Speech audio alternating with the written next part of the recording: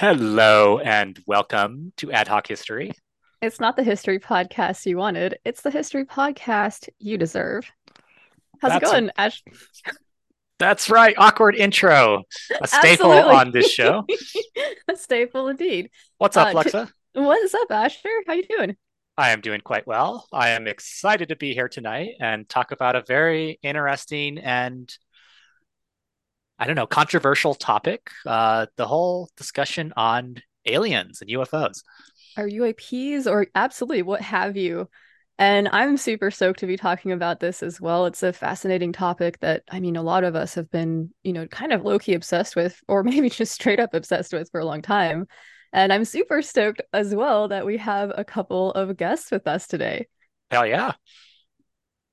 So we've got Flood from XV Planis. What's going on, dude? Oh, wait, that's my cue. Hang on. Gotta get in the right headspace. I'm doing great. I'm super stoked for this. Fuck yeah. And we've got Dave from Unearthing Paranormalcy podcast. Hello, I'm Dave. You could say that I'm somewhat of an amateur when it comes to these alien topics. I All do right. host a podcast, and about every 10 or 12 episodes, we talk about nothing but aliens and disclosure and government cover-ups and all kinds of weird, wacky stuff. I feel like this is such a deep topic that one could spend one's life investigating and still feel like an amateur. Yeah, I still feel like they're running in circles. Okay, you are 100% correct. Thank you guys so much for joining us tonight. I know for Luxa and myself, this is a topic that whenever we're together, we usually end up talking about this. It's something I know personally I've been very interested in pretty much my whole life. We grew up watching the X Files and listening to Coast, and but more recently, been starting to see discussions on the UAP phenomena and disclosure creeping up in mainstream media outlets, and it's becoming much less of a kind of taboo subject to talk about. And so we thought, you know what, let's just have a conversation on our podcast about it. And the two of you seemed like excellent guests to bring on. So thank you so much for joining us. And I'm very excited to kind of get into this. You're thanking me now, but by the end of this, you're really going to be asking me to shut the hell up. But Great content, friends. oh, this is going to be podcast gold.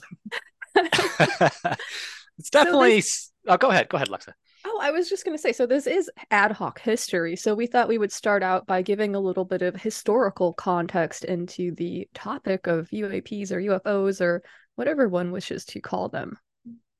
Hell yeah. Yeah. So, there's been a lot of stuff in the news recently. There was a congressional hearing. We have some kind of highbrow whistleblowers coming forward. It's kind of brought this topic out of like the doldrums of like conspiracy, nonsense into kind of a different light where a lot of people are looking at it, perhaps with a little bit more credibility than ever before. But the phenomena really kicks off basically in 1947.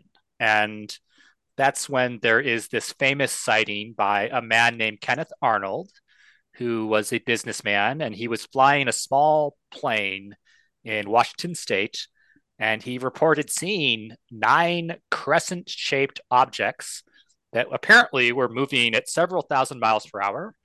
And he reported that they seemed to be like saucers skipping on water. And in a local news report that followed, they stated that they were saucer shaped, objects. And that's kind of where we get this flying saucer idea. But the story was a big hit. It was very phenomenal, and it kind of kicked off this new age of UFO sightings. And that same year, 1947, we had the Roswell incident where, you know, something crashed outside of Roswell, New Mexico. Local papers reported it was a flying saucer, kind of playing off the Kenneth Arnold story.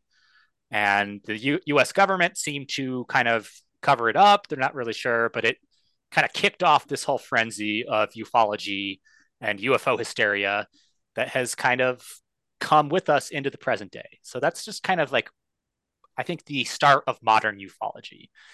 I'm not sure if I love the phrase UFO hysteria. That's okay. Well,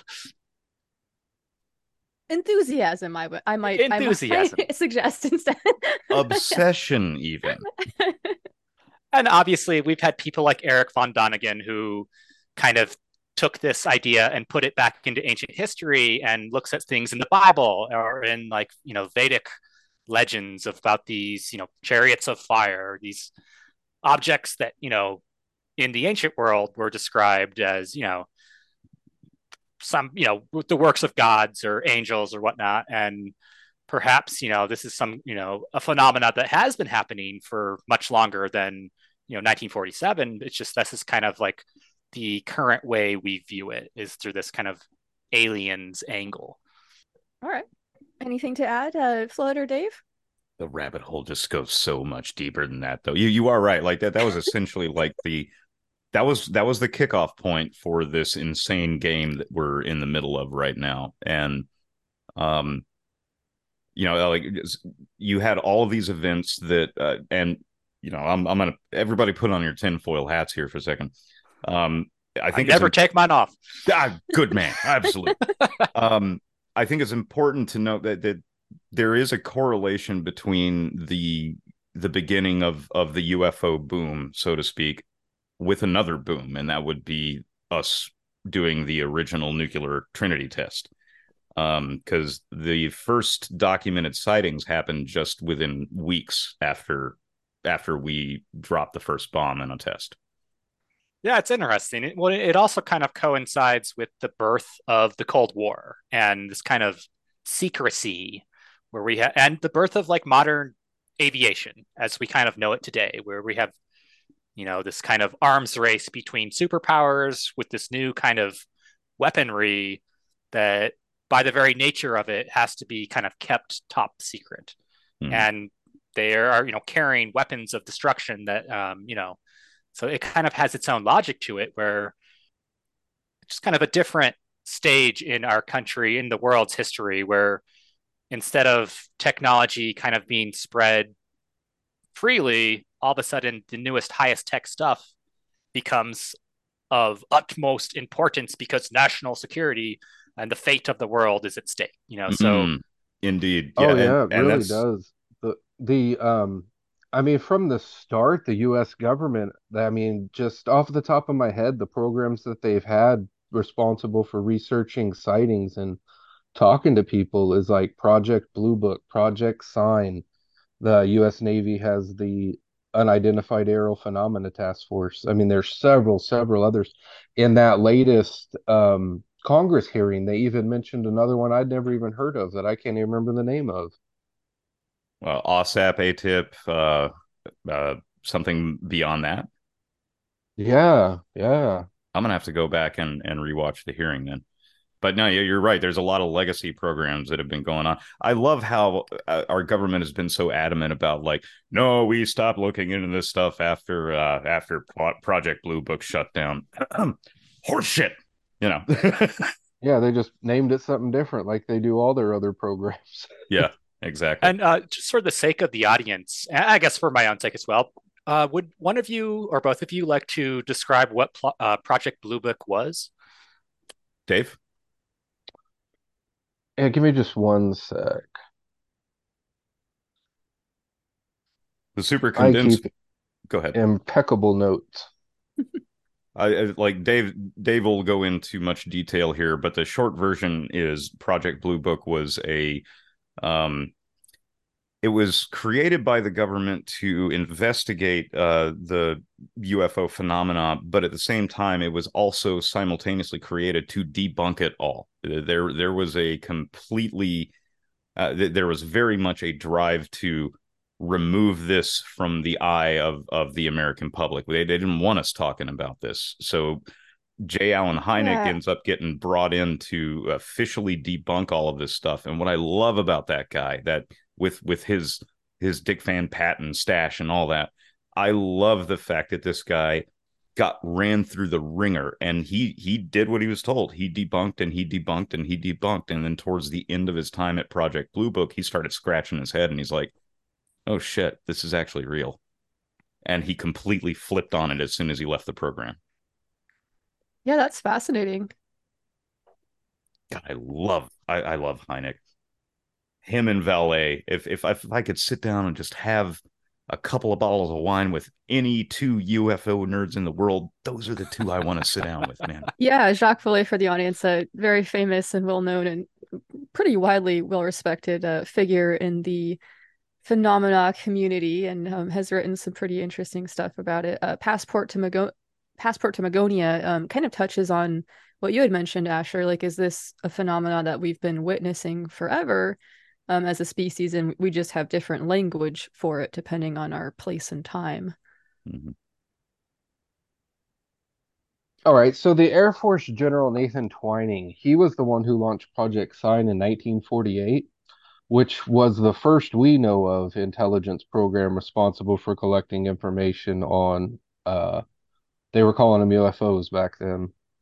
Now, these files are all unclassified, and the majority of them are deemed as hoaxes, misidentification, and known aircraft, natural phenomena. Because at that time, I mean, we were flying like the Blackbirds and things, the planes that were capable of going like 500-600 miles an hour.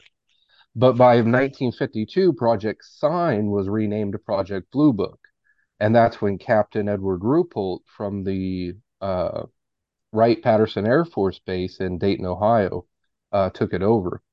And they averaged about a dozen sightings a month nationwide.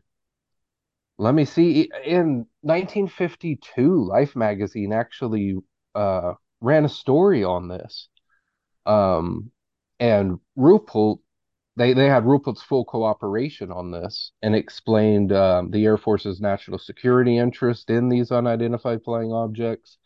It explained 10 incidents and made the case that many of these objects may be extraterrestrial or unknown in origin. One of the people named in this article was Dr. Walter Rydell, who was working for the US government on a quote unquote secret project. And if you're not familiar, he was a German rocket scientist during World War II. He was the one who designed and developed the V2 ballistic rocket, and that we all know what secret project that was he was under. But he shows up in this article as well. Okay, That's interesting. interesting, yeah, because it does kind of play into that this Cold War arms race where we have these new Oh crazy yeah. technologies that we've basically stolen from an enemy country, but our adversary has also stolen them, and we're kind of like in this kind of secret race to develop these technologies at the same time. But Oh, we can't. Yeah, and there's an aspect of psychological warfare that goes into this too. This idea of like, oh, what maybe we do have these crazy tech, this crazy technology that you couldn't even imagine, like, and that's why our citizens are seeing it over our skies. There's all kinds of different like lenses that you could look at this situation through. Absolutely. Yeah. And And if I'm thinking correctly, I want to say the Soviet Union had already successfully tested the atomic bomb by 1949. Yeah, 1949.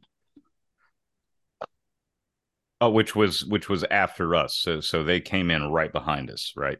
Yeah, I think Curtis LeMay and all like the big kind of military planners thought it would take them at least 15 years to develop this thing. And then Mm. boom, 4 years later, they set it off. And it They just kind were of, like really, really good at tradecraft. I think they had like a bunch of spies within the Manhattan Project and stuff. And yeah, yeah, it had it's three Oh, different without a doubt. versions of the bomb were stolen from the Manhattan Project. Oh, and that's Oh yeah. kind of speaks to why this culture of secrecy kind of felt so necessary is Mhm. because during the war that Manhattan Project was supposed to be top secret, but it was so thoroughly infiltrated that these weapons were basically squirreled out of the country into this huge rival, and it threw a wrench in the planning of the post-war American powers that be, where they thought that they had the royal straight flush when it came to global affairs, and all of a sudden they don't have the winning hand anymore. Yeah. Yeah.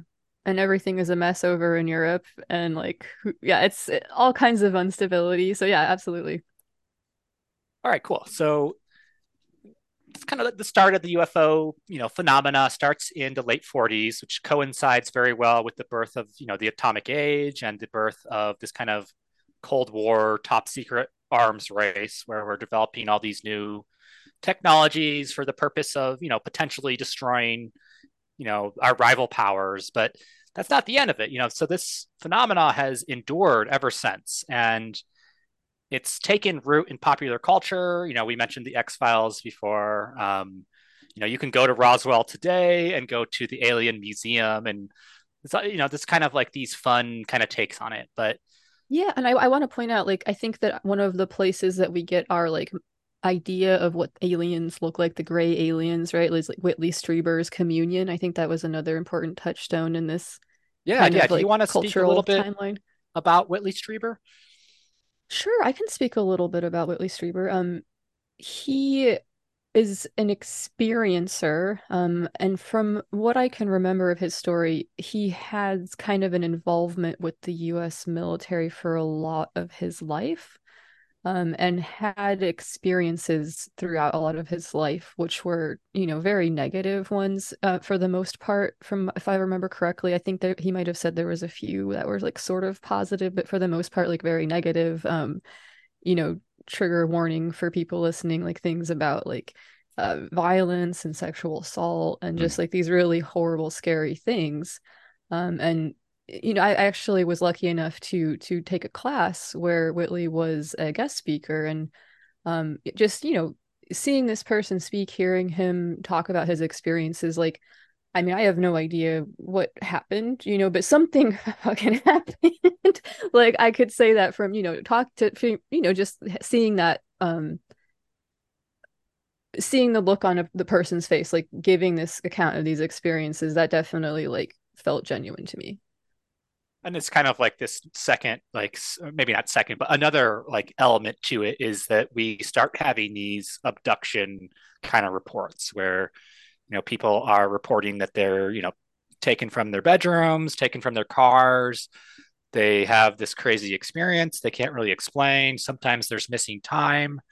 So it goes. Oftentimes psychedelic things, high strangeness, like kind of dream logic. Yeah, just really outside of the normal types of experiences from Yeah, what a lot of people say. and that is an element to this whole phenomenon that a lot of people tend to steer clear of, because if you start to go into it, like from an outsider perspective, I get it. It makes you sound utterly insane because there is almost a cartoonish like nature to some of these encounters. Like even with Strieber's encounters with the Greys, that's a tip of the iceberg. If you go into his experiences, he'll start talking about massive raccoons with eyes 3 times larger that they're supposed to be. It's like the phenomena is presenting itself to you in absurd ways, and that's Sure. something that you'll find a lot more the further you go into historical stories of abductions. And But some some experiencers describe these types of things as something called a screen memory, which is like a memory that is thought to be put over one's genuine memory mm-hmm. too. Yeah, Mm. yeah. Yeah. They're trying to fill in those gaps with imagery that makes more sense to you, but because they don't fully understand the perception from your point of view, it's all off. It's awkward and strange. Now, with Whitley Strieber, it all started in like December 1985, and it started with like bizarre weather. He described how the snow was falling in like perfect crystalline flakes, and then all of a sudden like a wave of paranoia came over him, and then like every night he was like checking in every closet and looking under every bed and things like that. And in the middle of the night, one night he was awoken to like this whooshing sound and stuff like that, and he sat up and kind of saw this small little figure, and it kind of rushed towards him, and the next thing he knows, he's like outside under some kind of rectangular thing, like on his knees out in the. It's absolutely wild, and he had to go through like so much like therapy and memory restoration, and Yeah. oh, just a wild encounter. if I remember correctly, when all of this first started happening to him and he started going to therapy, he was under the assumption that he was sexually assaulted by a couple of random guys in the woods. That's what was in his head. That's what he Yeah. was thinking, is like, my brain is not letting me process this because I've been through trauma. This is what I can come up with that makes sense of it. And the further down the regression route that he went, the more he uncovered, and he started to shift his perception on it.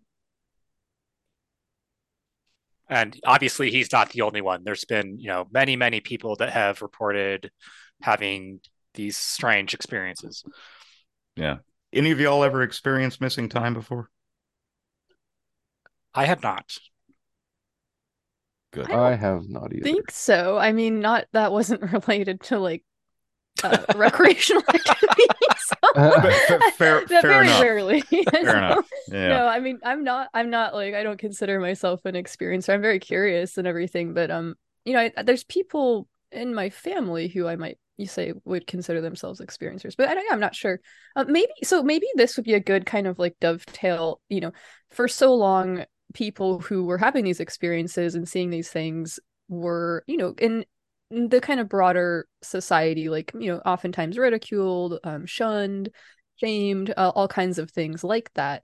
And what's interesting about what's happening now is there's been a real shift in that type of a narrative.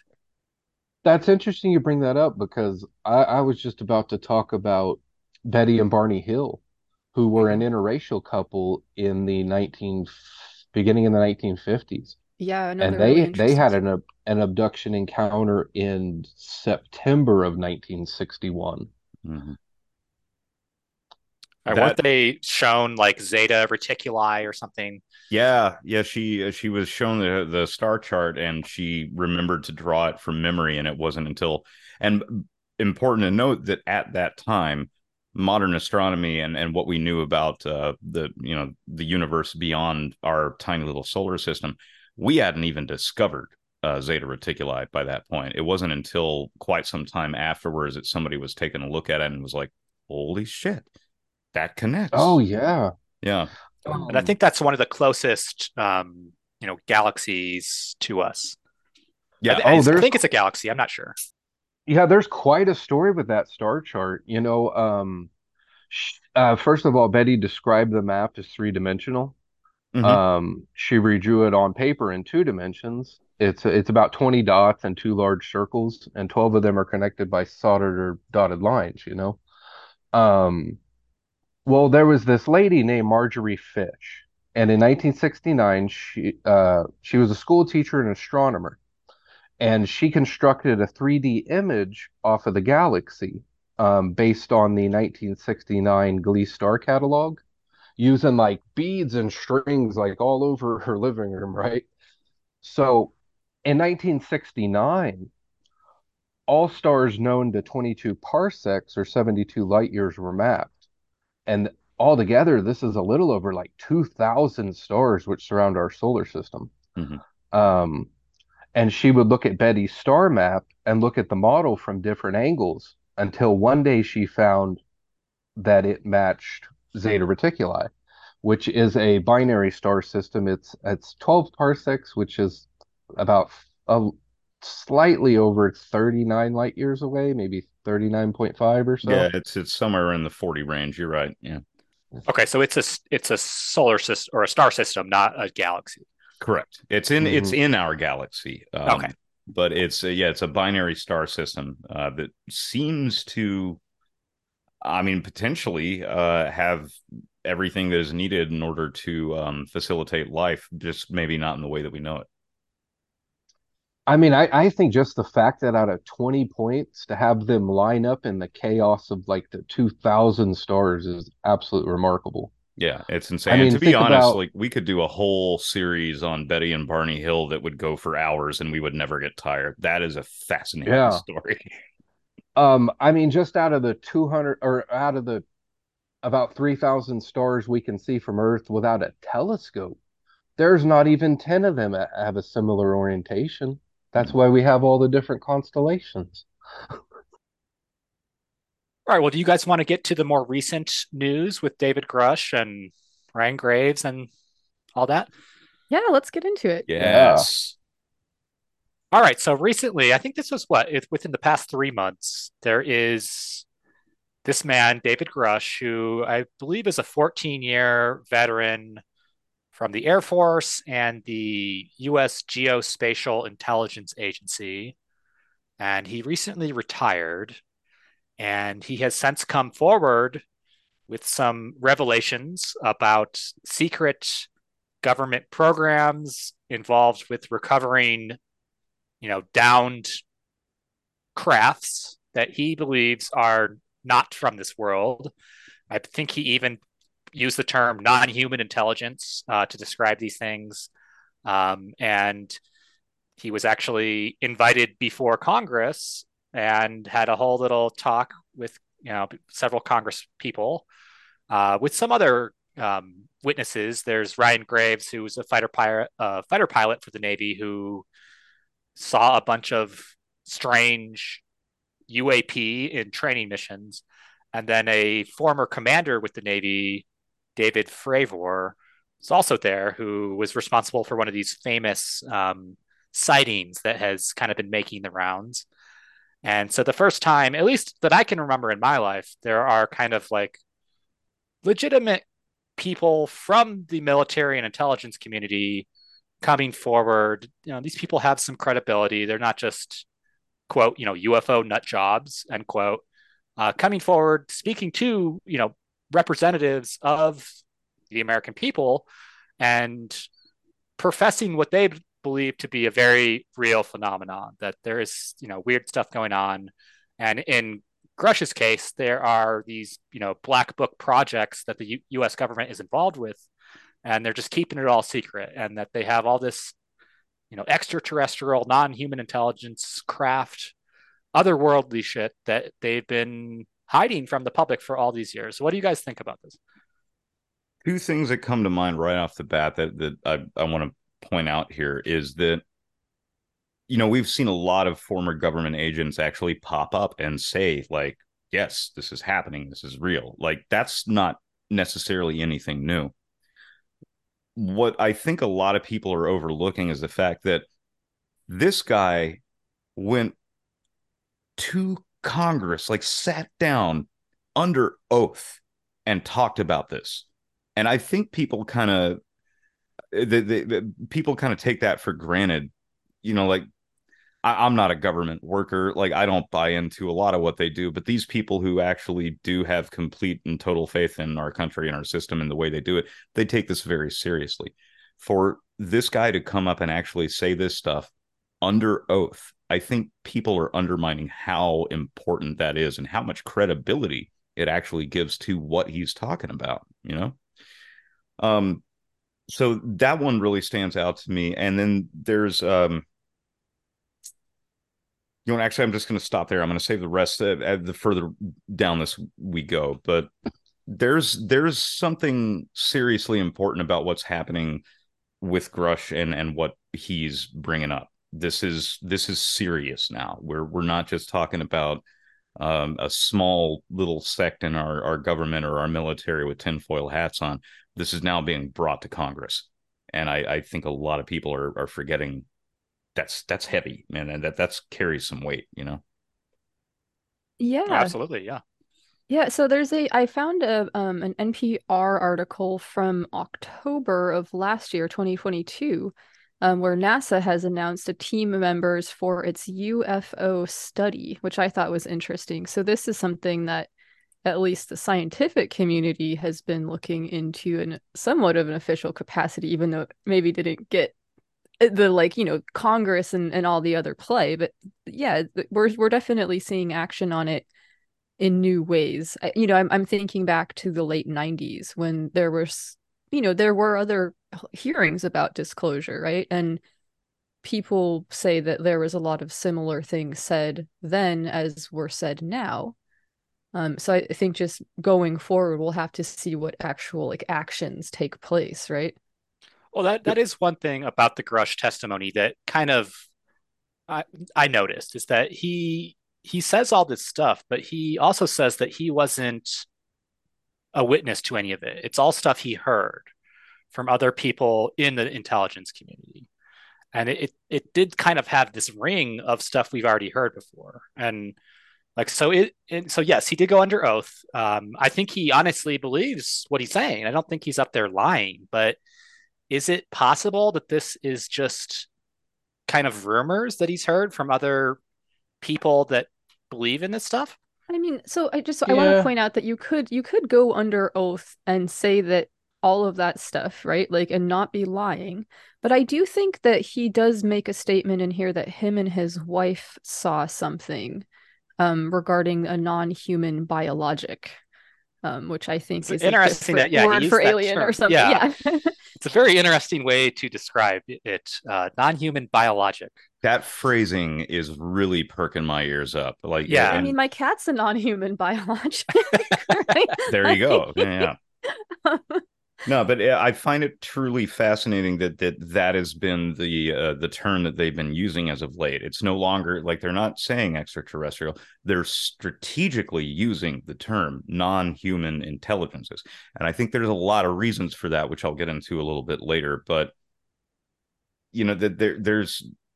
that that wasn't by accident. They chose that term on purpose.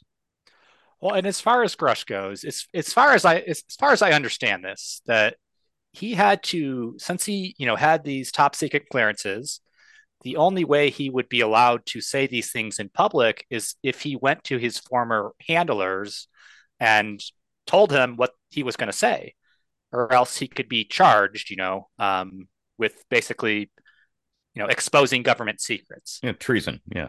Yeah, yeah, the yeah, Espionage Act, yeah. Sedition Act.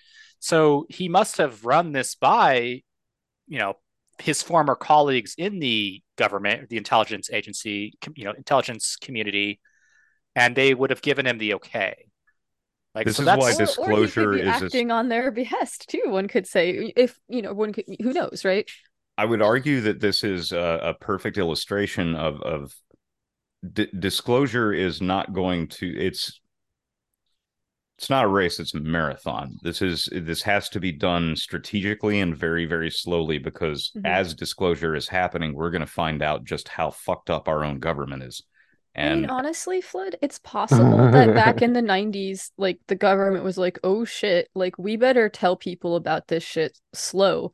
Hey, how about the X-Files? How about a bunch of, right, like Stargate, like I don't know. Like that's one of the conspiracies that is out there about this stuff. So I yeah, mean, part of yeah. me part of me who kind of knows? wants to buy into that. I mean, how in the hell did J. Yeah. Allen Hynek end up as a cameo on Close Encounters of the Third Kind? You know, so I mean, It's a conspiracy. uprooting it's a uprooting conspiracy.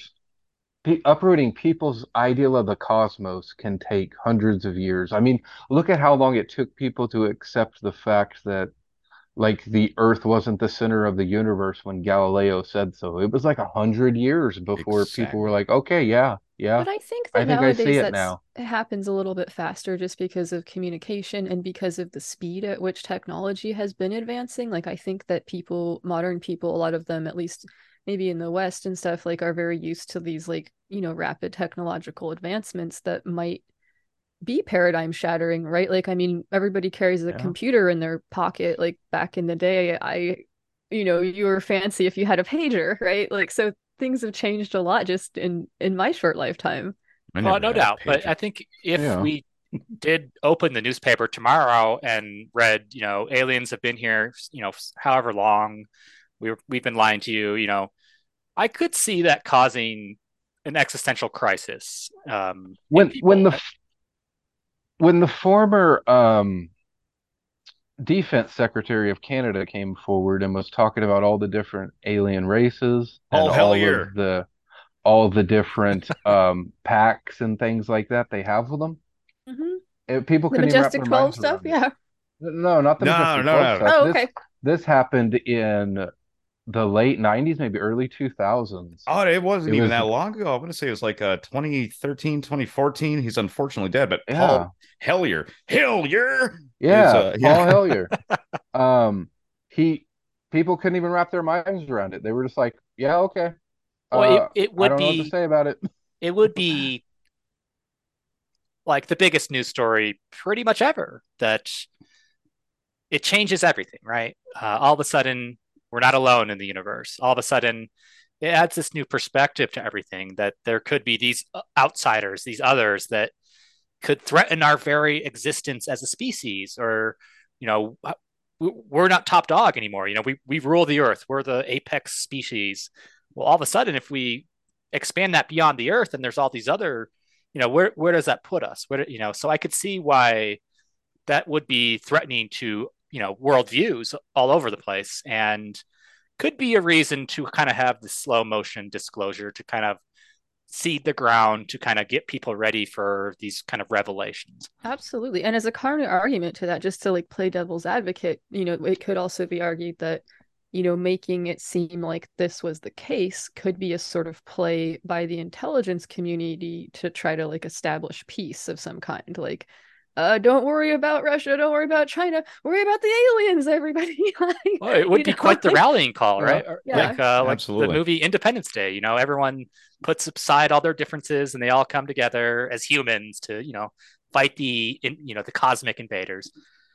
Which is, to be honest, if you look into some of the comments of some of the people who legitimately like really broke this story back in 2017 or kind of got the ball rolling on this seems to be something that they're leaning into, is that we may be inching towards a rally call, because if what they're saying is true, and let's go back to talk about Grush and some of the things that he said through his interviews over the last several months. He starts to lean into something that's far fucking weirder than aliens. And we start leaning into multidimensional beings. And this is where things start to get really wacky and really wild, and kind of touches on religious beliefs and things like that. And spooky occult stuff. Yeah. Yes, absolutely. Yeah. We may, without our knowledge, we may be actually coexisting with something that is, in a certain sense, they're here with us, just on a different plane of existence, and they may have been feeding off of us, manipulating us, and toying with us for a very, very long time. Isn't that exactly what a lot of religions have been saying forever, though, too, right? That there are these other types of things that, right. like, some of them will be cool, some of them will fuck with you. Like, right. So how fucked up is it that if we inch closer and closer to this, we might actually meet our quote unquote gods? Maybe. Quite possibly. But yeah, like Lexa brings up a good point. All the myths have celestial beings in them, have infernal beings in them, have some sort of kind of otherworldly beings like fairies or fae or genie or jinn and things like that. All the same thing. Yeah. All of it is. The more and more I look into this, the less I'm convinced that it is. Part of me thinks that, yeah, we are actually being legitimately visited by physical beings that exist within our own universe, and that they've been coming here and just kind of taking a look at us and then going on about their merry way. But the flip side of that is, and this is coming not only from my own research but my own personal experiences within paranormal research and actually putting myself in the line of fire with this stuff, is that I'm far less convinced that the phenomena as a whole is what we call it. And I think, Jacques Vallée, going back to him, Passport to Magonia, really, really good point. There's something that's always been here, that's always been with us, and it interacts with us in intervals, and it connects with us in a tailor-made way to the individual, to the observer. And that's why none of us see the exact same thing, but we can have very similar experiences. Yeah. We run into that a lot with our research for our podcast, where several people will describe the same incident, but they'll describe it in a different way, different colors, different shapes, different entities even. Yeah. And it's almost like, it's kind of like when you're looking at it, it's like when I first opened TikTok and looked at it, I didn't know what the hell I was looking at. I couldn't even accurately describe it to anybody. I just closed it and then just Never looked at it again. Honestly, that's about how I fucking feel about it too. Like, nope, nope, that's too Amen. much. Seriously, like, good God. Well, and like when we get down into this kind of extra dimensional kind of area, at least me personally, I can't really wrap my head around that. It's just like I don't even know what these other dimensions are. I don't know how that would work. It's kind that's where for me it just kind of becomes words and just kind of you know it's kind of beyond my understanding. But Have when you we're ever heard of a tesseract? No, sorry. Sorry. Love well, it. I have from you. But so that's I guess just to kind of and maybe dovetail us in a little bit into okay, so let's just assume for now that these are not interdimensional beings, but they're beings from our physical reality, Nuts and from bolts. other nuts and bolts stuff, matter that we know about from our dimension.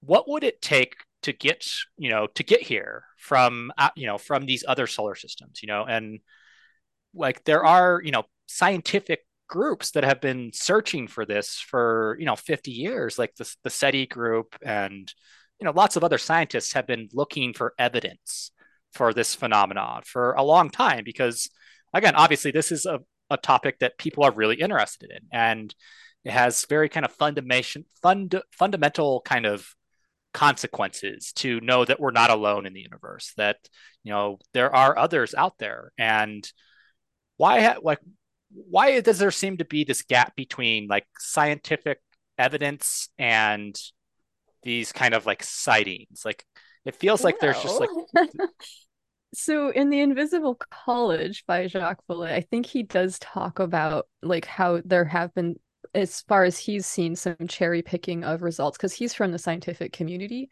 So it's possible that there have been things that were seen that just didn't fit into any boxes and were discarded, is sort of like what was suggested. But to answer your first question about like what would it take to get here, I mean, like based on what we know about physics and about the universe and stuff, like we assume that it would require some kind of like faster than light travel, whether that's like, goes super, super fast somehow or like bends space time or whatever. Like we assume that it would require some kind of like faster than light travel. And that breaks our current understanding of physics as the speed of light being like the universal speed limit. Correct. Yeah.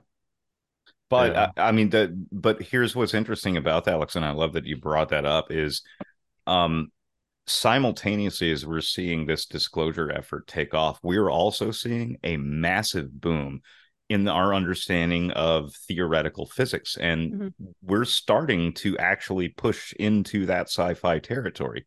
The more and more we learn about this stuff, the closer we are to actually harnessing the concept of it and maybe being able to manipulate it for our own reasons. So, I mean, obviously, we're decades away from that, but just the advancements that we've seen happen in the last couple of years alone has really lent some credence to the fact that we might be on the verge of being able to do these kinds of things now Sure. that we're Yeah. understanding how this stuff works. Yeah, absolutely. Like, things like quantum entanglement, which has been, experimentally demonstrated, it kind of Mm, like throws a huge wrench into the idea of like locality, like where you are in space. Like that might not mean as much as we thought it did in the beginning. right. Sort of, if that makes sense. Like if you can change the spin or charge of like one particle and it's entangled with another, no matter how far away it is, like it will also change. Like, so that says something interesting about space that we didn't really understand before. So yeah. oh, and I guess the assumption is that if there are these advanced civilizations out there in the cosmos, we've been around for what 100,000 years as modern humans, and we have had our technological revolution within the past 200 years, and the ability to fly is only within the past 120 years. So Maybe it would have happened faster without all of that crazy religious stuff, is an argument that people make. Not one that I'm necessarily making, but well, and Yes. what if there are civilizations that are millions of years older than us? sure, So yeah. you could make this Um, assumption that they would have developed technologies that we can't even fathom yet. Hmm. There was a theoretical physicist named John Wheeler who had a hypothesis that all electrons and positrons are just manifestations of a single entity that's moving backwards and forwards in time, which is why they all have the same charge and the same mass. Hmm. His theory was because they're all the same electron. I mean, I love it. That's very cool. It's over my head, but it does sound cool. Yeah. So we're living in Probably a way over my head wait, too. wait. So we're existing because we're a dream of an Ouroboros. I mean, Quite maybe. So Oh possibly. this reminds shit! me of something that I've been having fun with recently, which is simulation hypothesis. Shout out to Rosa Oh Lindbergh. I'm taking a fuck! class about it right now, which has been very fun. And perhaps I would say, like, perhaps this is all a sort of a glitch in the matrix, right? We could say that too. Look, so that's a whole other fucking podcast, and I'm Yeah, gonna we're need a getting Sorry. metaphysical here. lot more Getting into the drinks weeds. for that. Apologies. God Well, damn. bring us back onto steady ground here, Asher. Well, I think, yeah, I just think it's interesting to. All right, so I know myself, and I think Luxa does as well. What we, kind of have a scientific background, and I do try to view these things through kind of like a scientific lens. And so, like, we basically have, as far as science is reliant on evidence, and so the evidence that we have for this phenomena is mostly eyewitnesses, and then we have some photography that are mostly taken from like fighter jets that are moving really fast and using like thermal cameras and stuff. And Mhm. like, so while there is like a wealth of kind of eyewitness testimony, the actual kind of like hard evidence for it seems very nebulous. And like, I think that's why it's difficult for people, because we do live in a very materialistic age where science is kind of like our go-to way of understanding things, where so it's just kind of, it's hard to go from, okay, well, someone had some weird experiences, maybe there's other explanations, like, so what could you guys say on that? Like, for like really like the kind of lack of scientific evidence that's out there. Is this just being suppressed? Is it being misunderstood? Or, is it something else all entirely?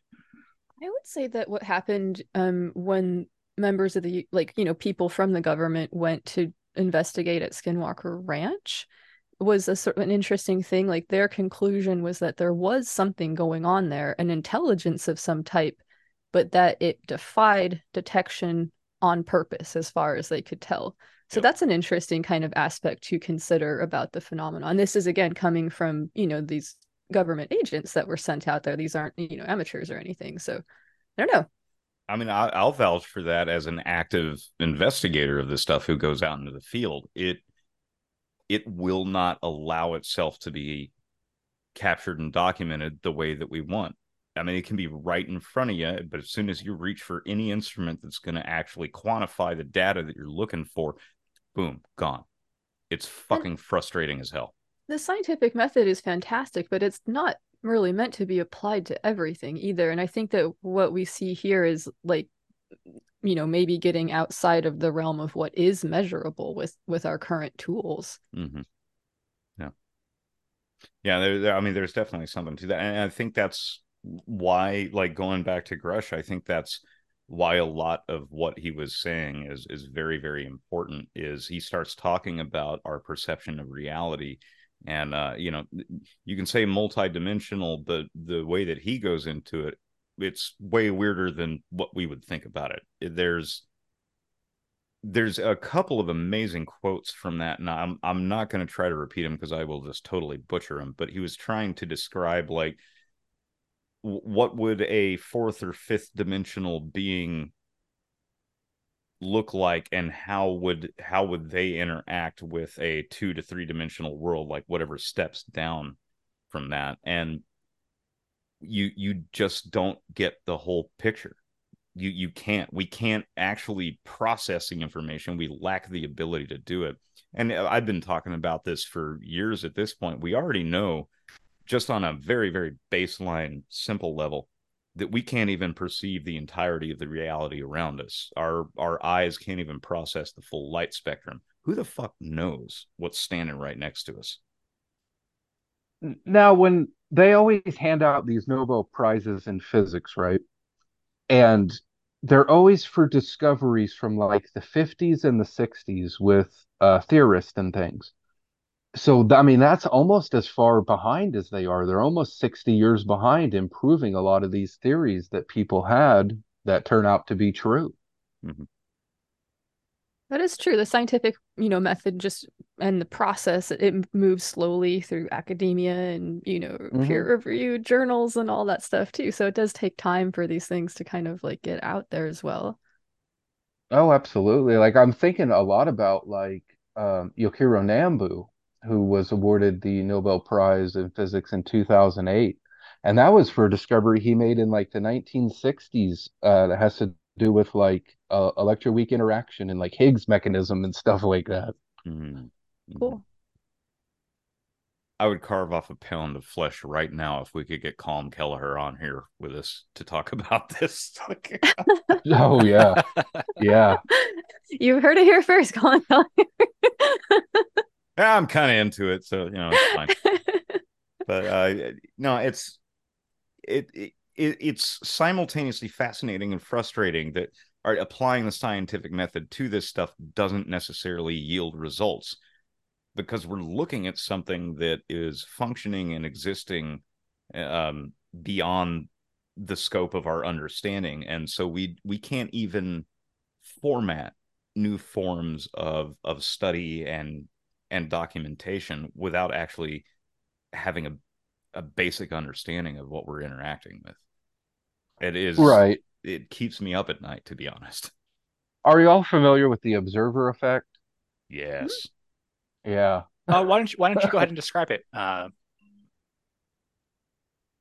Or I Okay. could if you don't want to. Yeah, whatever works. I'm not familiar with it, so Yeah, it definitely demonstrates that consciousness and measuring have something to do with how reality unfolds for us, if you will.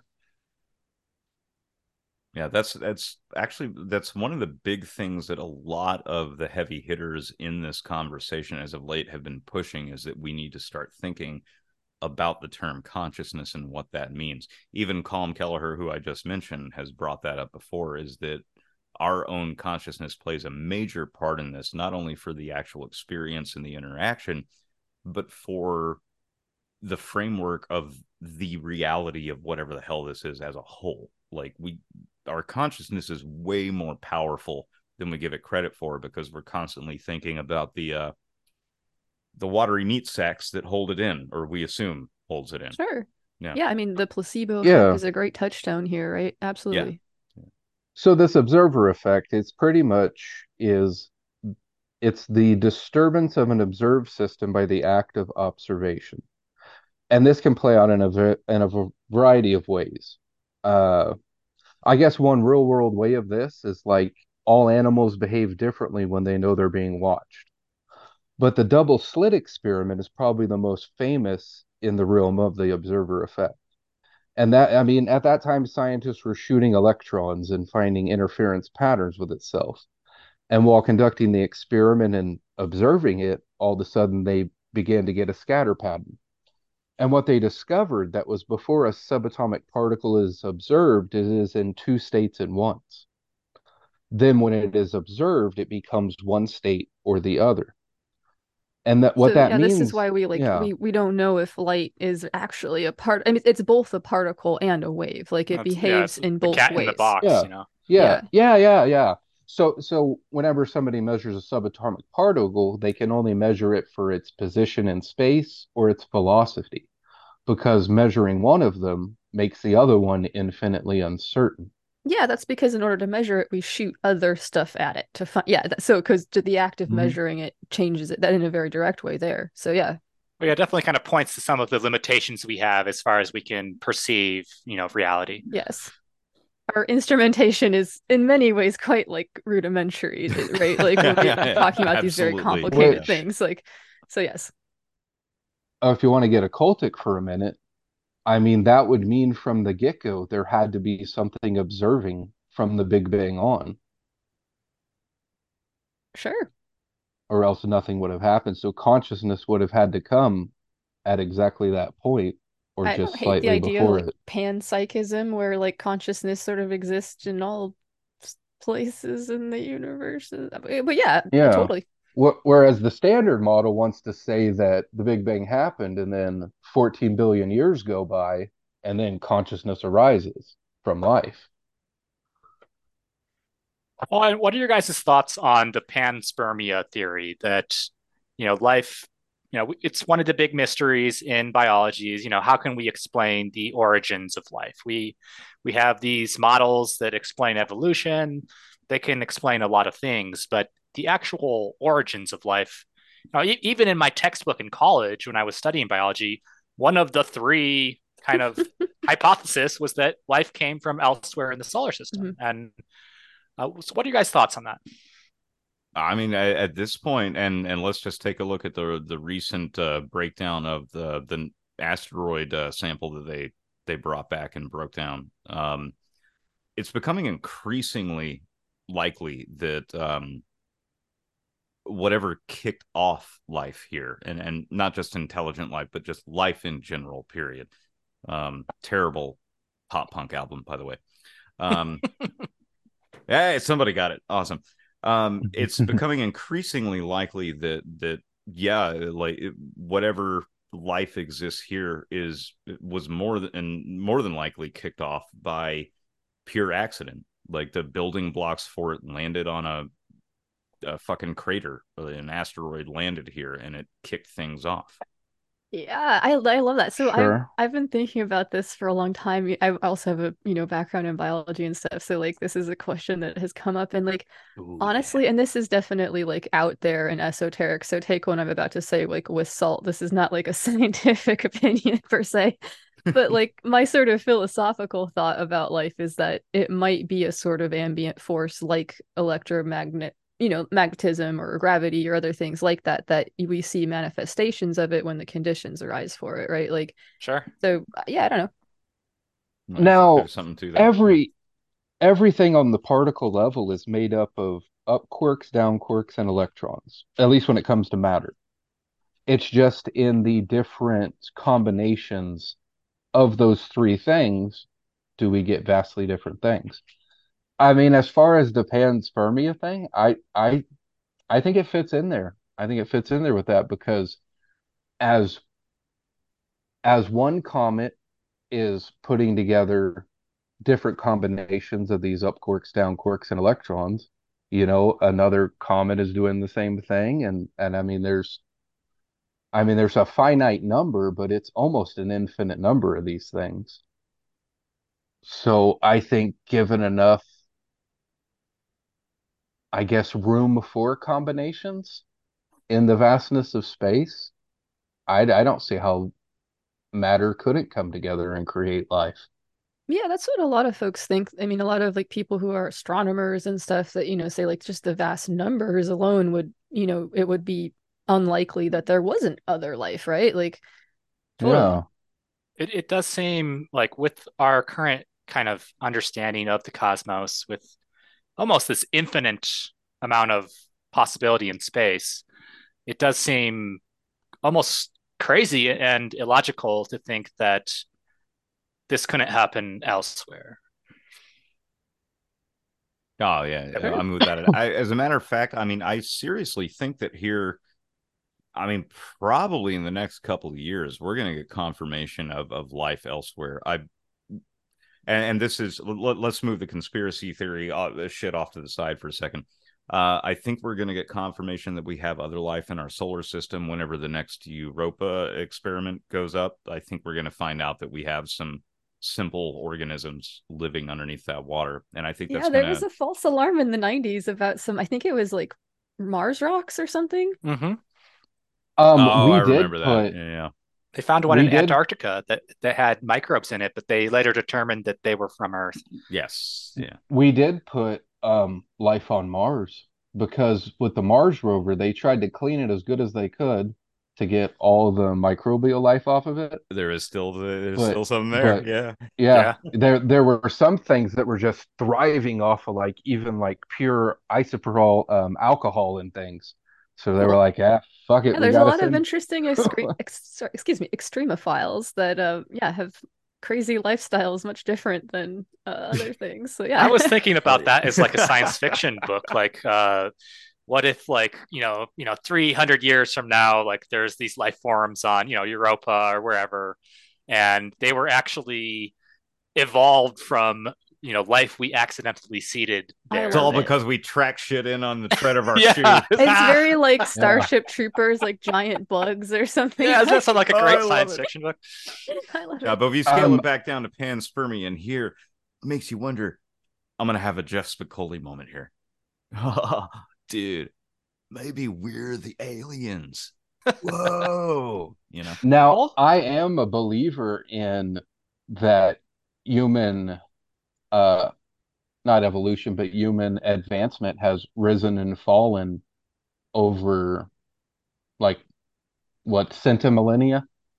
I mean, what's to say 100,000 years ago, humans weren't as advanced as we are now, or even more so. which is something we're starting to dig into. Yeah. well, yeah, I do love playing with that idea, but again, I'm kind of rooted in history and kind of stuffy academic kind of way of thinking Oh of yeah, things. Good. We need you to wrangle us in, to be honest. So. yeah. Because Like yeah, what? there's absolutely no evidence for Well, any of that. that's what I was going to say. Like, like we're finding evidence But there's about, like, also no evidence against it. I do like the idea though that I think something that comes up a lot in this talk, especially with like the ancient aliens kind of angle of it, is that Boo. we're looking at ancient humans and looking what they were able to accomplish without our modern technology, and then just writing that off as there's no way they could do that. These people were primitive. This Yeah, must have there's a been lot of some. like currentism and also a lot of like racism and other things I think that get mixed up in those Yeah, yeah. types of Oh yeah. analysis. Yeah. You However, want like to Luxa, regarding your boo on that, like the ancient aliens thing definitely makes me want to rip my freaking hair out too, just to make sure that I don't look like that guy. I mean, Um, honestly, that's the only part I like about it is that guy's hair. right, yeah, totally. Giorgio. But I think it's worth noting if we're talking about the modern conversation of UFO disclosure, which was what kind of kicked off this conversation to begin with. There is legitimate discussion going on that some of the things that we're seeing and experiencing might be from a breakaway civilization, which I find fascinating because it doesn't necessarily mean here in the here and now that we can understand. So you start talking about breakaway civilizations, and you have people like David Grush coming up talking about how multi-dimensional properties are actually there. This starts to take a very, very different turn. It's interesting, yeah. Yeah, there's yeah. a lot going on here that we can't fully comprehend because the jackasses who actually have all the knowledge can't legally talk about it now. But I think it's worth noting that that's kind of the point of the ongoing current disclosure conversation is we do, people will roll eyes at me for this shit, but we do actually have legitimate warriors out there trying to flip the system so that what we don't know can be shared with the public. And I think that's worth pointing out. However, you also have just as many disinformation agents. So who the fuck knows? I don't know. Yeah, the information wants to be free, right? But yes, that's the thing about the information, right? You mentioned disinformation, and I think that maybe even in addition to that, there are, there's some people that have, made a sort of career out of like maybe having a sort of like, showmanship surrounding this kind of stuff too. And so there are some players out there like that muddy the waters as well. Not going to name Yeah, names, but I think we all know who we're thinking of. I mean, yeah, when the whole issue is wrapped up with, members of the intelligence community as well. So there's all kinds of like, questions there in terms of like what, games might or might not be being played. Yeah. and they brought that up in the hearing as well when I forget which senator asked it, but he asked like, to the best of your knowledge, are disinformation agents resorting to violent acts and things like that?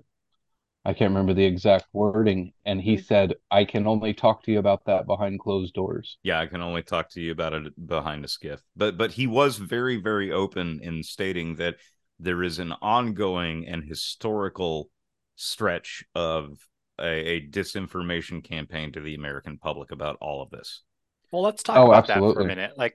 So I think a lot of this phenomena, a lot of the sightings and stuff are in the United States or Soviet Union. Obviously, not all of them. This is a global phenomenon. But if this was being kept secret, if there is this kind of colossal kind of effort to deny, to discredit all this stuff, how on earth would all of the governments in the world be on the same page with this? It seems so unlikely that such a big secret wouldn't be disclosed by another government, like a rogue nation that has nothing to lose. Well, so NASA just last year started looking into this. Like, I think that there's in a large part, like in the members of the like leadership in a lot of countries just haven't looked into this because they don't like super care. I mean, we're all enthusiasts about this topic, but I think the broader public like might not super care. Like when I did some research earlier, like disclosure about this topic was not the first thing that was coming up either, right? So like I don't know. So it's interesting too to like kind of consider that, like, will it be as big a deal as like the next like Marvel movie or something, right? Like, I don't know. I hope so, because if not, I have no hope for humanity. I think it would be.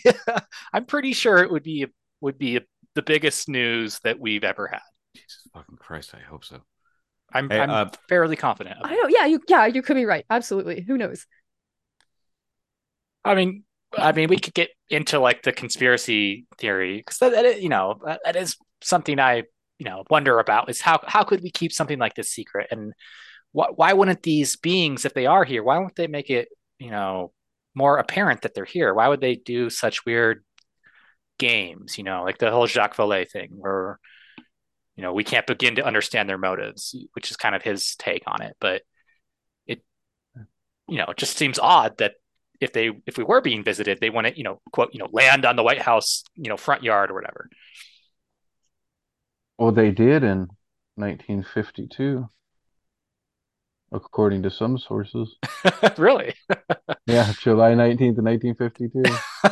I have not heard that story. Okay. Well, yeah. So as far as like a conspiracy goes in terms of why this hasn't been like looked into more, like I said, I don't necessarily think it needs to be a conspiracy for people to just like not want to look into it. Like I'm assuming that these assignments for these like government folks aren't like maybe super well looked on. Like I feel like it would probably suck to have that job being in charge of Project Blue Book. Like, like all of these factors. A lot of people are raised with like Christian, ideas about things, and like thinking about that kind of stuff is scary, is like another thing I've heard, like that like they straight up like don't want to think about it. And that could also be part of this, like one of the things that was brought up like with this hearing is like, okay, well, why are we doing this now after so long? And the argument is like, look, this is a national security threat, like that's why we need to like start paying attention to it for national security. um Yeah. so I don't know. Like I said, I don't necessarily think there needs to be a conspiracy for people to just maybe not have been interested. And I think 30 years is a sort of, it's around 30 years ago when we were talking about this before. And like when we look at academia, for instance, it's often said that like ideas don't really change. It's that the people who had the old ideas like kind of die off and are replaced by new people that have new ideas. And so there could be like something akin to that happening within the government as well. It's true, and just with the academia example, we were talking about this before we started, but the Avi Loeb, who's the Harvard professor, and I think 2017 there was an object that entered our solar system from deep space, and it flew around the sun and then it flew out, but it seemed to accelerate as it went, and they named it Oumuamua. Um, which I believe is like a Hawaiian messenger god. Um, but Yeah. it behaved very much like a comet, but it did not have a gaseous trail like a comet does. So people didn't know what the heck this thing was, and they didn't really identify it until it was already, well into its progression through our solar system. So we weren't able to basically fly a probe out there and take pictures of it. The only pictures that we have of it are from very low resolution pictures from a long way away. But the object itself was shaped in a very curious way, and it would reflect a lot of light for a few hours, and then it would not reflect like hardly any light for a few hours, and then it would reflect a lot of light. So it seemed to be shaped like either a disc or like a cigar that was tumbling. Yes. Um, Yeah. That's one of the biggest parts about that kind of gets overlooked by the media is when you're looking into the scientific data that was presented with this. Yeah, it seems to be extremely long, and it is either, as you said, cigar shaped or maybe disc shaped, and it's flipping, it's rotating from its center point of gravity. So like the part of it with the most mass, it's just rotating over and over and on that. And as you said, like the lack of the gaseous tail kind of removes the concept of it being a comma, and the angle that it came in to our solar system and then hit our sun and then started to speed up as it was rotating our sun and then shot the hell out at a completely different trajectory that it was coming in. Avi Loeb's argument, I think one of the theories that he was proposing is that this might have been a probe-like structure that was functioning off of what we here on Earth are talking about as like light sails. yeah, yeah. Yeah. Oh. He thought, it could be space trash from some other, it could be a technological was basically his premise, and that or what one of his ideas he threw out there. He didn't say it was technological. He said it could be. It's a phenomenon we have not observed in nature before, and it's behaving very much like a theoretical technology that we've thought about, which would be a light cell, which would be very thin but have a huge surface area. Mm-hmm. Yeah, there's a lot of like, and I love that we finally came back around to Avi Loeb because I fucking love this guy, Yeah, man. he's really cool. I really just I want to go get a big pot of coffee and sit down with him. Like, oh Well, man, and like this he's like a legitimate academic, right? But yes, when he yeah, proposed this idea, there's so much freaking backlash from the kind of traditional academic establishment that this cannot be what you're saying, even though it's just as likely that it is this as it is some unexplained natural phenomena. yeah. But I guess the point was that within the circles of academia, this kind of hypothesis was just pretty much rejected outright. That, like as Lexa was saying, a lot of ideas are carried by the people that profess them. Maybe they wrote their dissertation on them, and this kind of new interesting evidence could potentially throw a wrench into specific worldviews. And it's much easier to just kind of invent a new natural phenomena than to kind of entertain the ideas that it could be technological, that it could be extraterrestrial. Yeah, absolutely. I do know that they're proposing like a space mission to go to Project Lyra, something like that. Yeah, was it 2035 is the projected date of Yeah. actually Very cool. meeting the thing? Yeah, I think it's supposed to get launched by 27 or 28, and but it's going to take a long time for it to actually catch up with it and see what it is. Mhm. But Oh yeah. the trajectory thing of it, that is the thing that fascinates me the most because like I'm going to have to go back and do a little bit of research, but and if any of you can debunk what I'm about to say, by all means, please do. If I understand it correctly, like as this thing was coming in, it actually decelerated until it met up with the sun and then essentially used the slingshot method to build gravity and speed, but it still left our solar system at a speed that was as far as we can tell, that doesn't make sense from what we understand. So it Yeah. looked like a maneuver that a craft would do to like gain, the slingshot effect with gravity or whatever. Yeah, I don't like know if every it's sci-fi nerd immediately was starting to think of Oh, Star yeah. Trek 4, The Voyage Home, right? Gravitational maneuver. Oh yeah. Which that was the exact same way we did Project Voyager, was slingshotting around the to get to the outer planets It is a using thing. the Yeah. Beaver. Yeah, gravitational yeah, force. that's Yeah. how it's done to navigate around the solar system. I Um don't know if it decelerated, but I know when it was moving away, it started to accelerate, Yep. and people were not expecting that At an because exponential rate. Yeah. yeah, the it was behaving very much like a comet, but it wasn't providing any evidence that it was a comet. Hmm.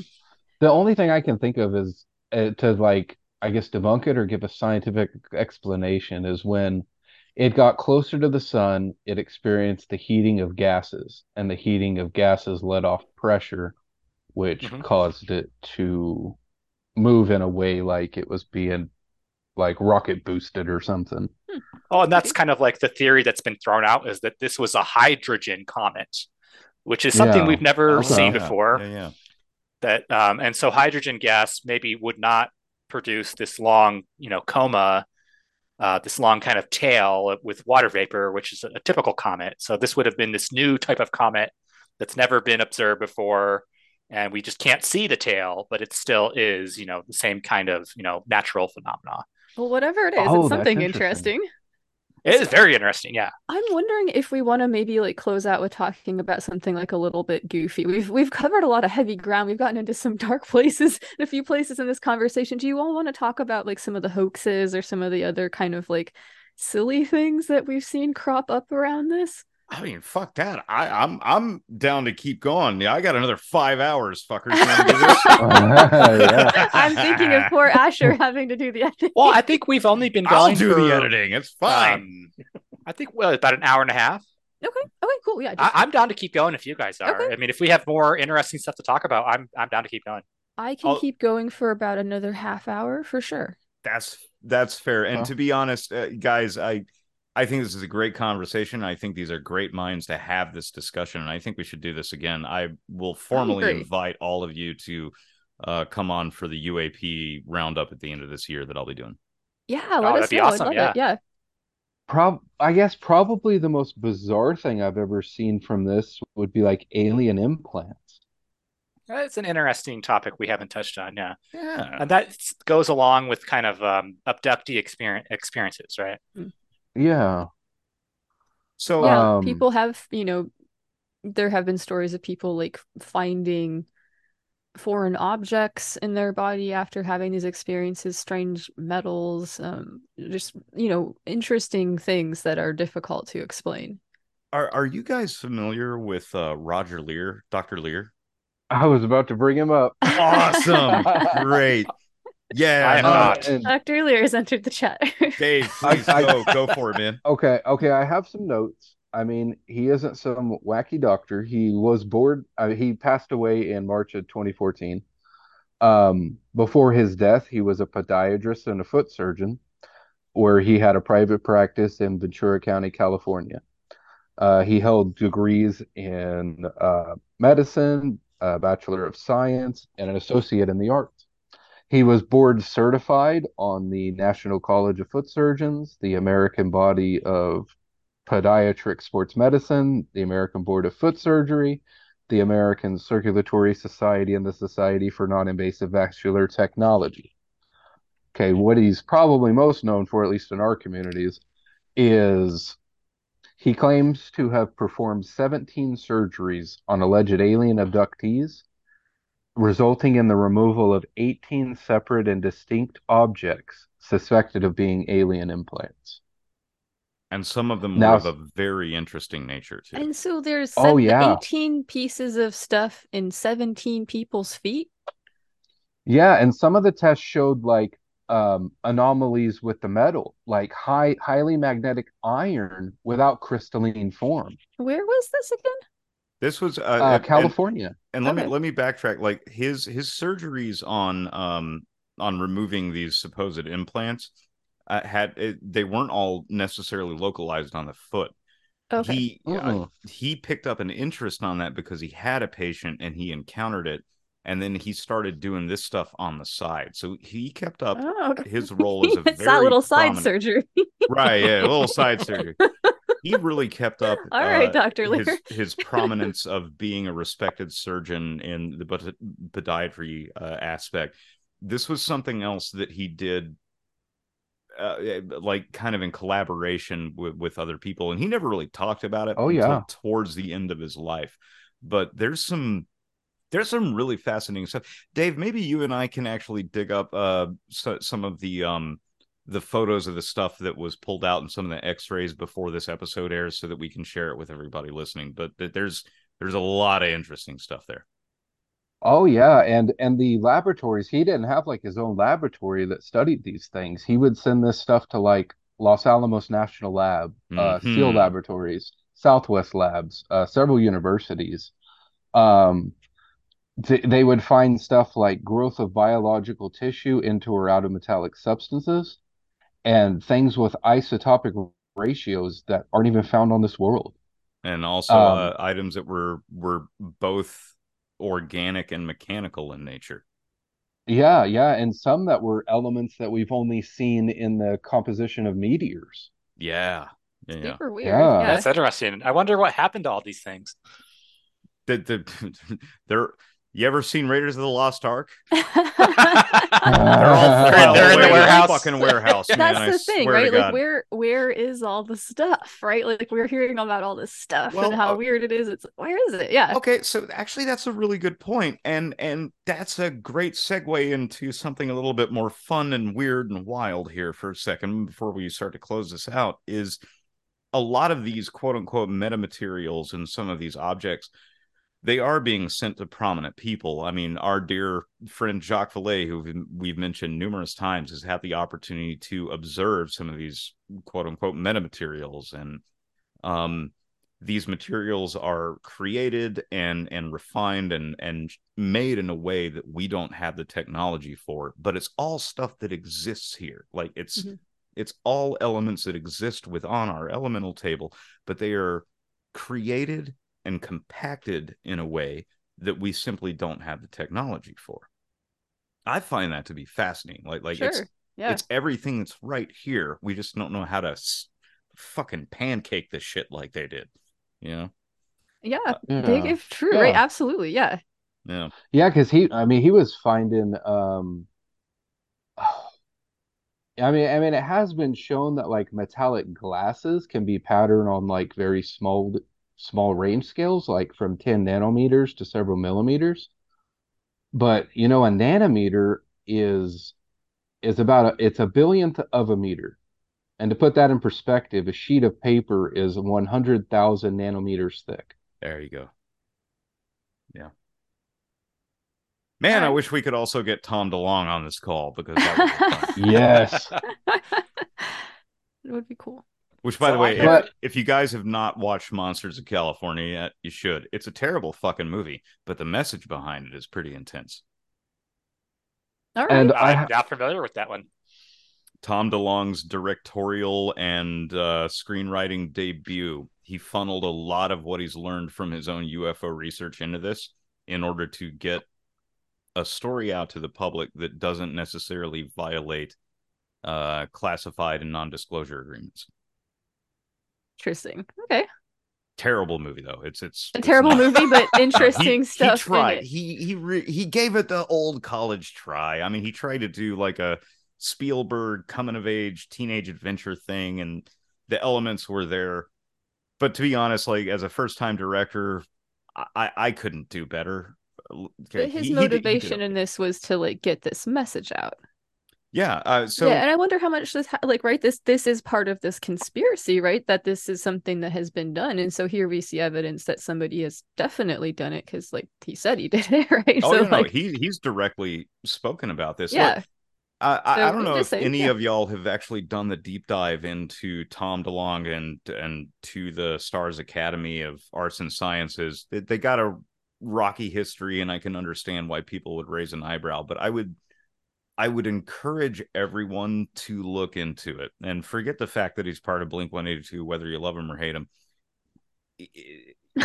he's done some shit. He has done some shit, and he is actually partially responsible for where we're at right now, because after the 2017 kickoff with Leslie Kean's article about UFOs, black budgets, and hidden auras, or hidden budgets and black auras, I can't remember how it was done, but the original New York Times article Yeah, that yeah, yeah. came out in 2017 that really kicked this story off, he was behind it.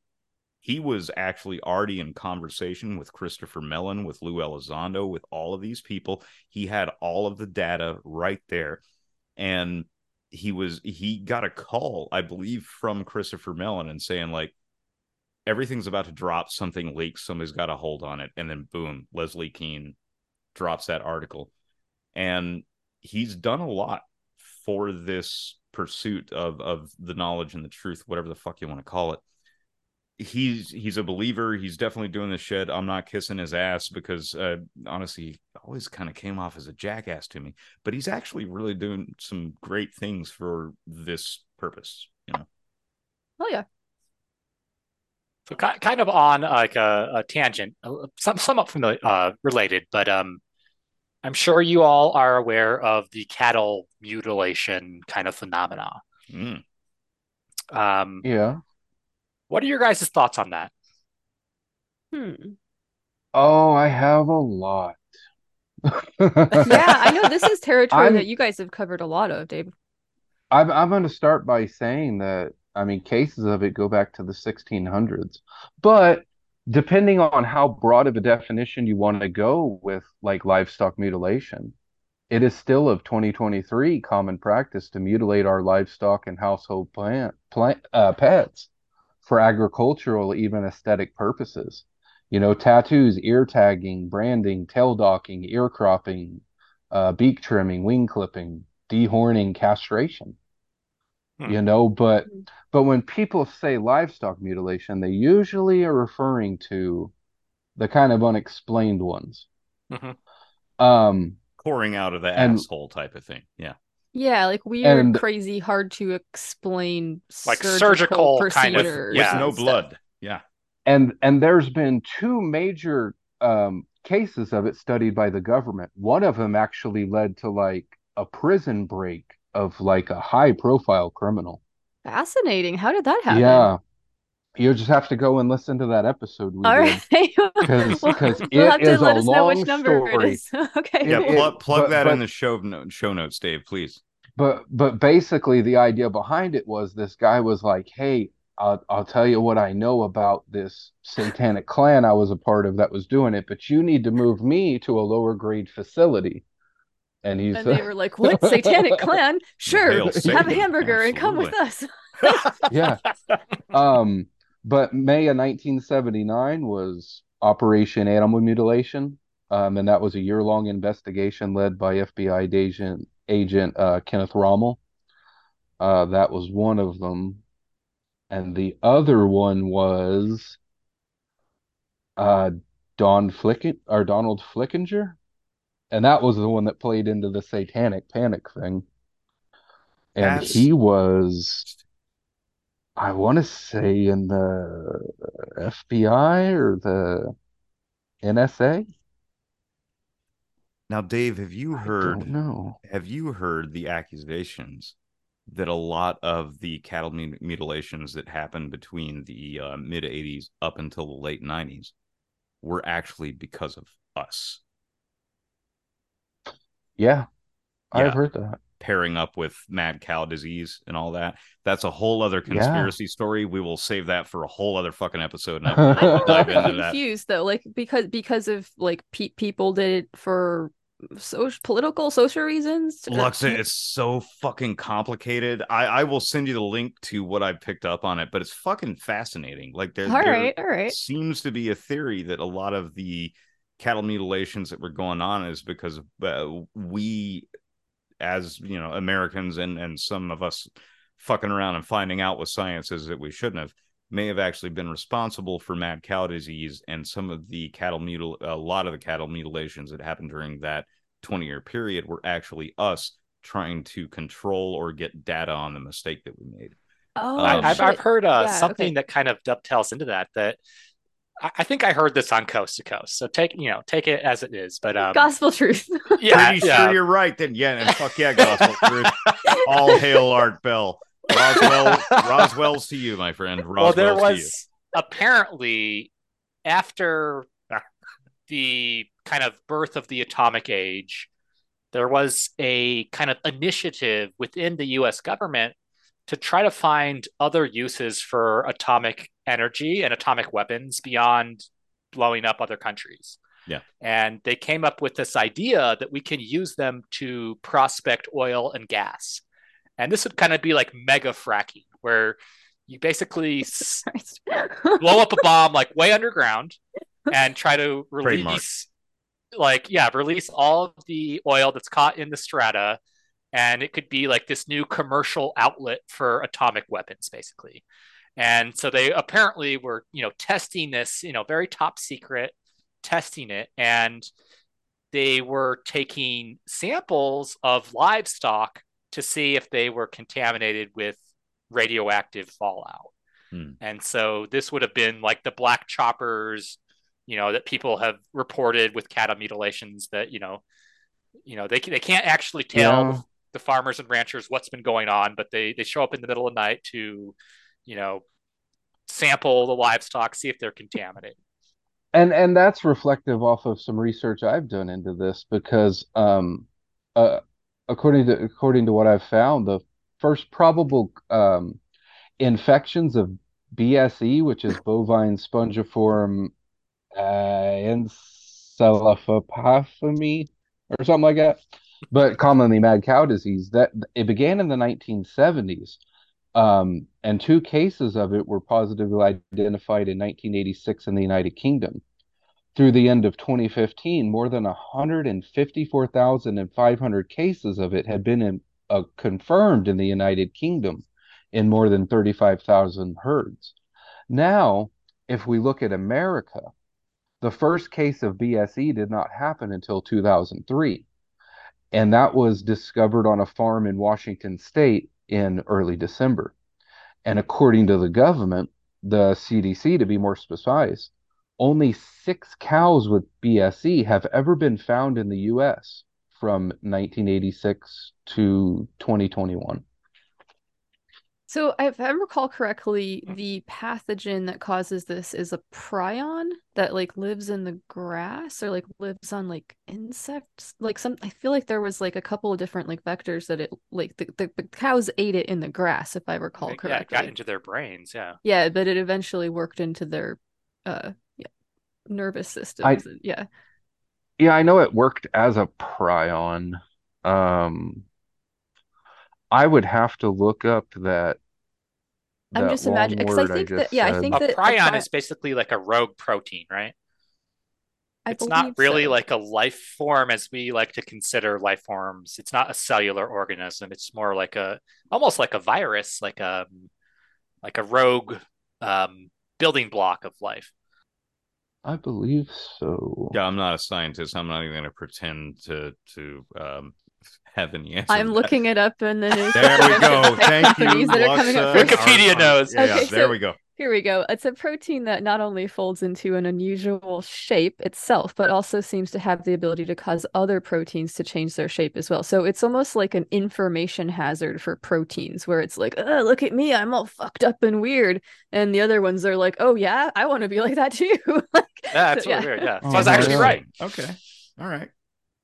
Okay. So, yeah. So, I guess that is our collective opinion on cattle mutilation, as you asked, or at least to begin with. But I think that's I feel like we need to do this again. Yeah, absolutely. I don't necessarily see a huge connection between the phenomena and cattle mutilation, although it's definitely something that comes up. The phenomena is raised within conversations about cattle mutilation often. Yeah. Yeah. Definitely. One thing you never hear about anymore that used to be wrapped up in all this is crop circles.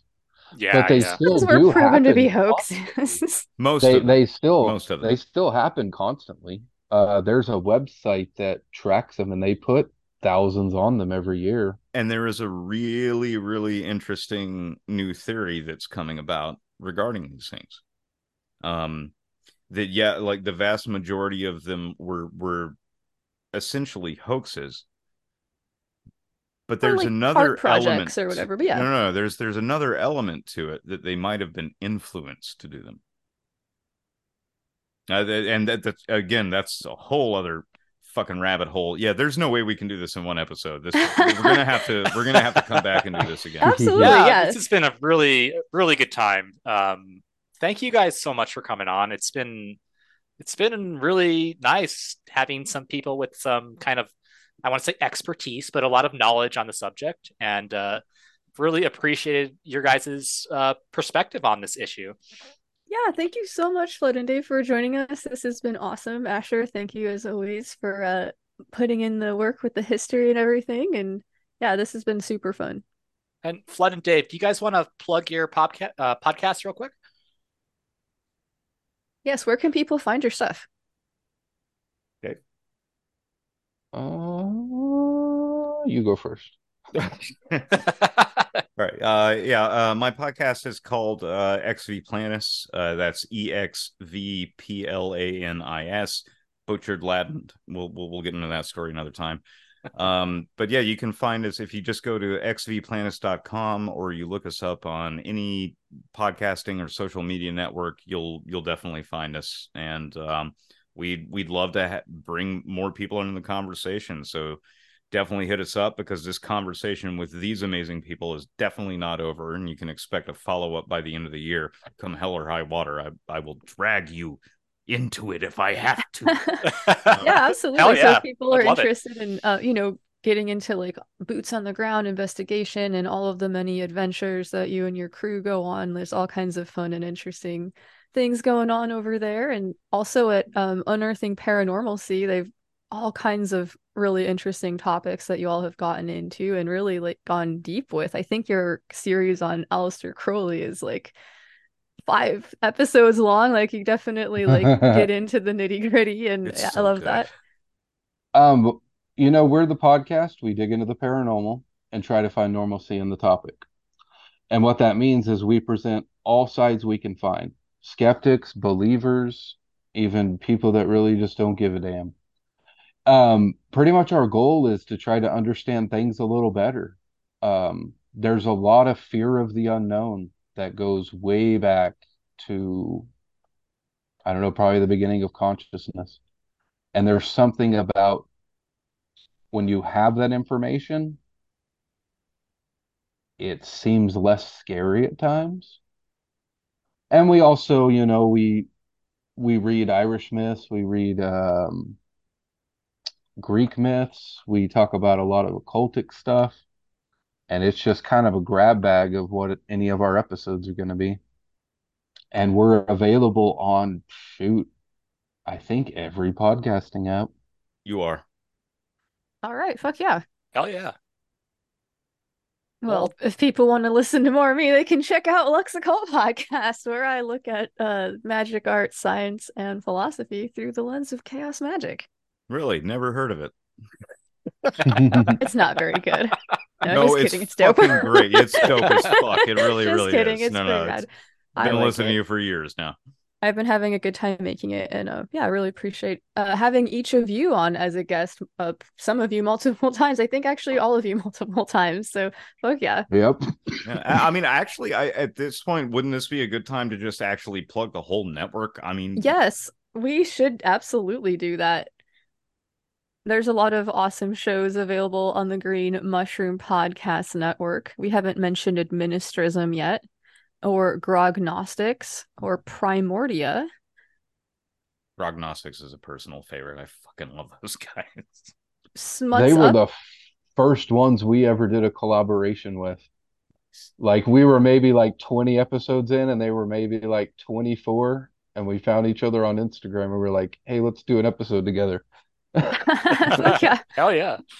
Oh yeah, and Smuts Up is another one of our shows, and I believe we're going to be adding a new one here, Camera Occulta, which is very fucking dope. So keep an Ooh, ear out cool. for that. Yes, I was the guest on the first episode, so please tune in and check it out. Yes, tell us a little bit about that. Give us a little teaser. Well, I'll give you a little bit. So I was asked to come on and talk about one of my personal favorite movies of all time, A Dark Song. Fuck yeah. I am obsessed with this movie for, you know what, just listen to the episode and you'll find out all about it. I really would like to have a repeat discussion with what is it, a cult camera? Yes, that's what they're called. Camera occult, I believe. Yes, camera occult. I would really love to have a repeat with that, as well as other members of the Green Mushroom Network. And I'm trying to actually reach out to the writer and the director of the film. But it was such a blast to dig into this, like, truly. People will give me shit about this, but I'm sorry. A Dark Song is a fucking masterpiece. It really is. Hell yeah. I'm definitely going to have to watch it. I'm looking at the Wikipedia now, and it looks freaking sweet. It is. Yeah. It's an honest portrayal of dabbling with occult practices and having paranormal experiences. It takes liberties, and as other occultists and practitioners will see, like, he definitely took liberties. Just take it with a grain of salt. Watch the whole thing. Holy fucking shit, that movie is amazing. Yeah.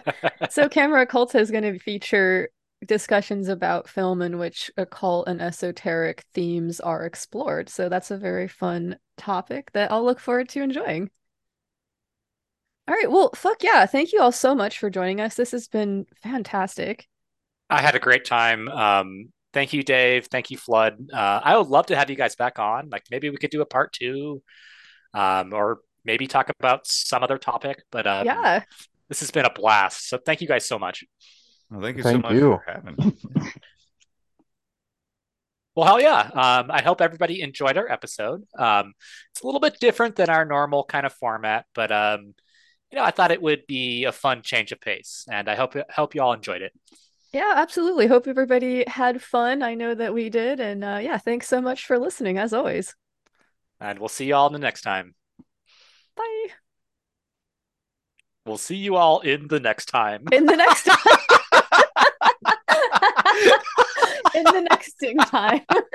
I'm gonna have to stick with that one. That's a great one. That's fine. As your body grows bigger, your mind must flower. It's great to learn, 'cause knowledge is power. Now we know. And knowing is half the battle.